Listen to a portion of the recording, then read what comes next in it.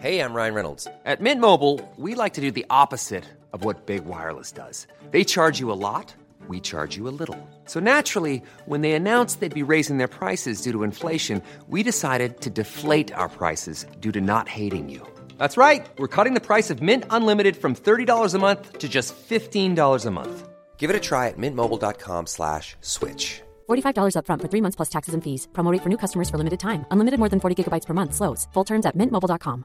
Spring is my favorite time to start a new workout routine. With the weather warming up, it feels easier to get into the rhythm of things. Whether you have 20 minutes or an hour for a Pilates class or outdoor guided walk, Peloton has everything you need to help you get going. Get a head start on summer and try Peloton risk-free with Peloton Rentals at onepeloton.com/bike/rentals.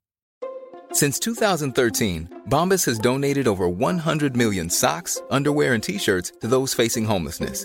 If we counted those on air, this ad would last over 1,157 days. But if we counted the time it takes to make a donation possible, it would take just a few clicks. Because every time you make a purchase, Bombas donates an item to someone who needs it. Go to bombas.com/ACAST and use code ACAST for 20% off your first purchase. That's bombas.com/ACAST, code ACAST. This is a Lip Media podcast. Oh, hello, chickens. More of your thoughts and theories about the Arc of Infinity, the 20th anniversary Doctor Who special with Peter Davison versus Omega and the Space Chicken.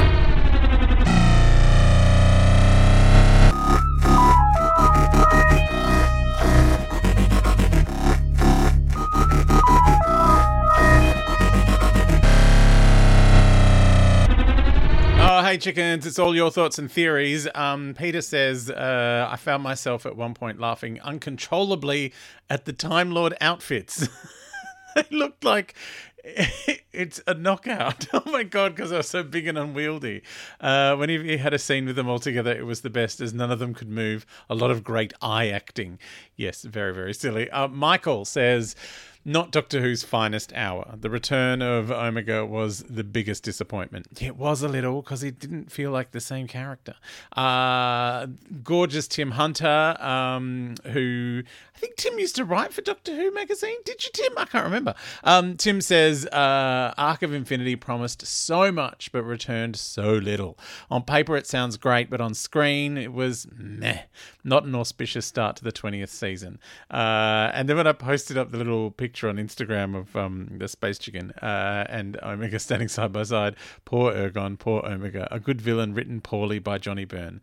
Wait, didn't he destroy another 2 classic Pertwee opponents the following year, but that time included a pantomime giant reptile?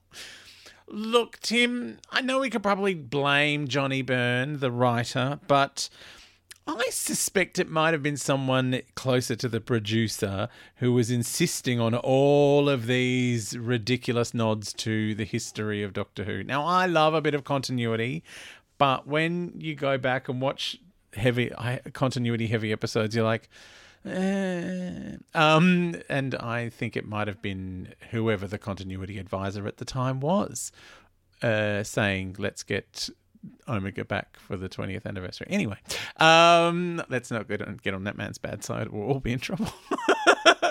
Now I got a message from James on the DM who says, coming soon, a new Doctor Who super adventure. That was how the ABC first advertised the story and start of the new season back in 1983.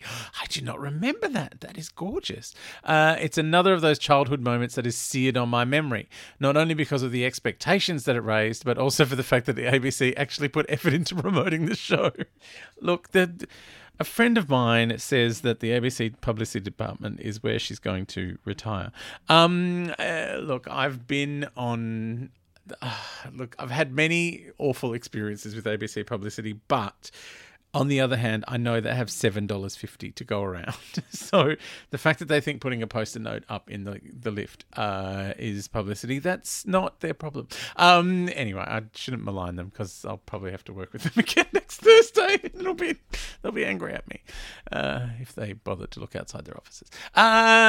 Tom, the heroic master of pens, says, I actually thought I was looking at old school Ultraman monsters. Oh, Ultraman.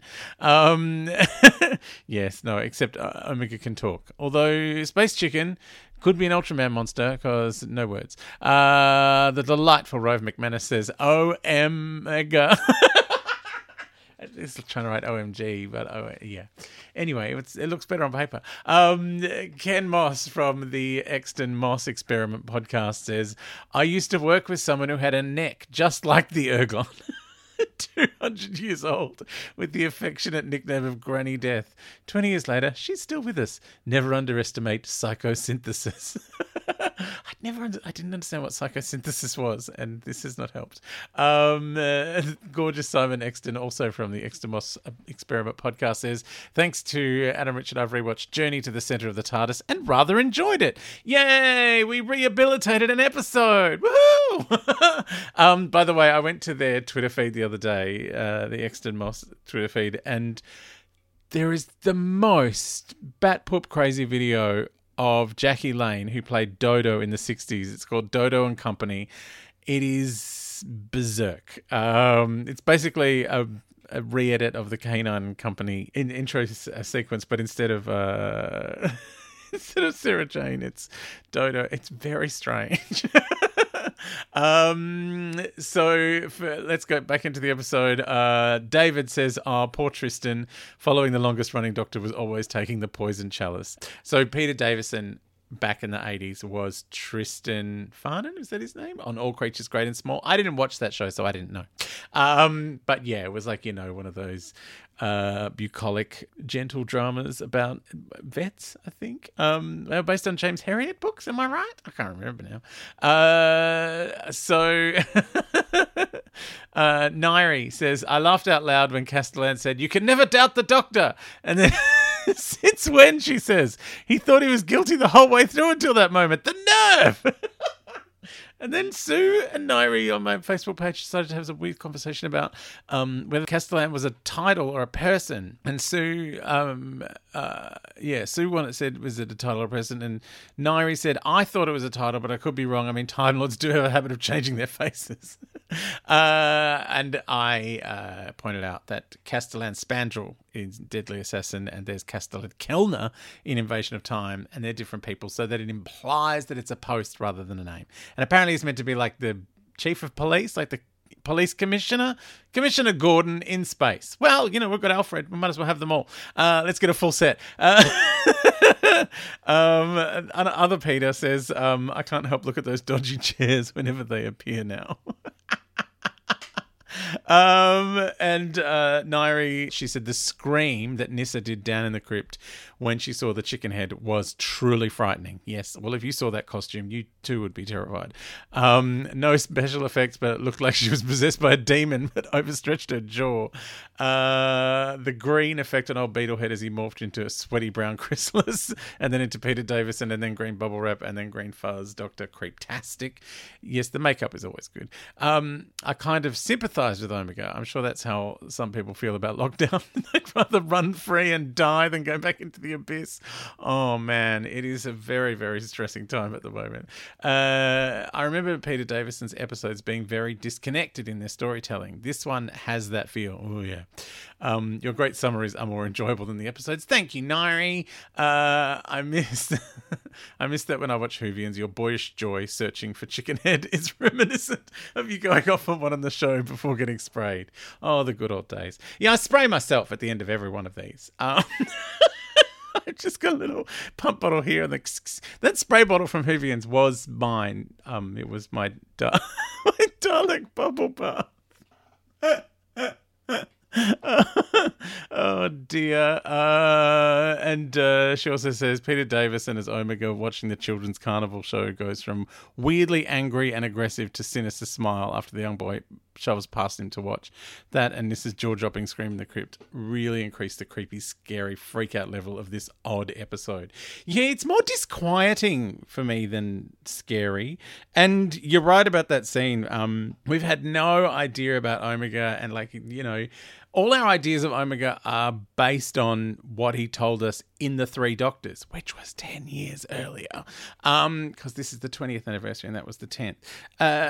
Whereas in this one, he's just like, oh yeah, I don't it's just I just want to come back. I want to come back. Like, whereas in the other one, he was like, I'm tired of being alone here. And this one, it's just, I'm a bad guy doing bad things, and here is some badness. Like, it didn't feel like an actual,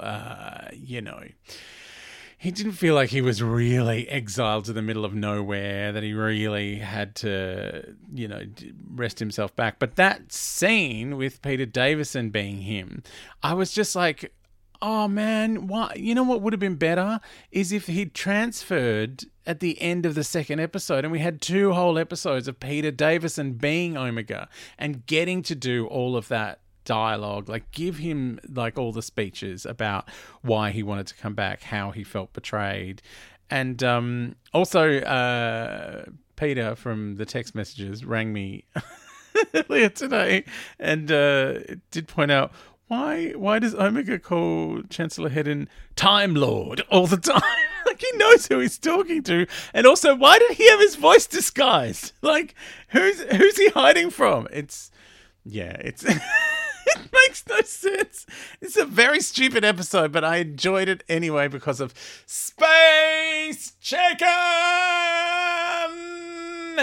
Okay.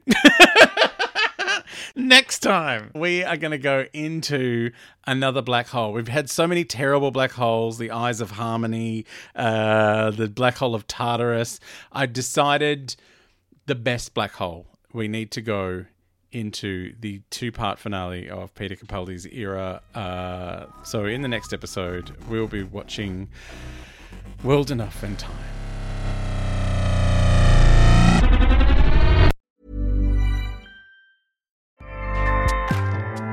Acast powers the world's best podcasts. Here's a show that we recommend.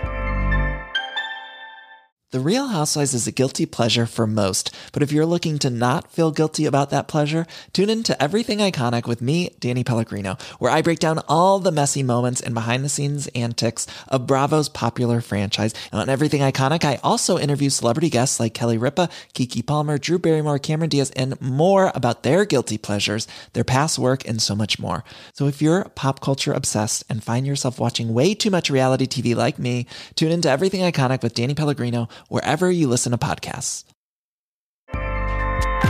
Acast helps creators launch, grow, and monetize their podcasts everywhere. Acast.com.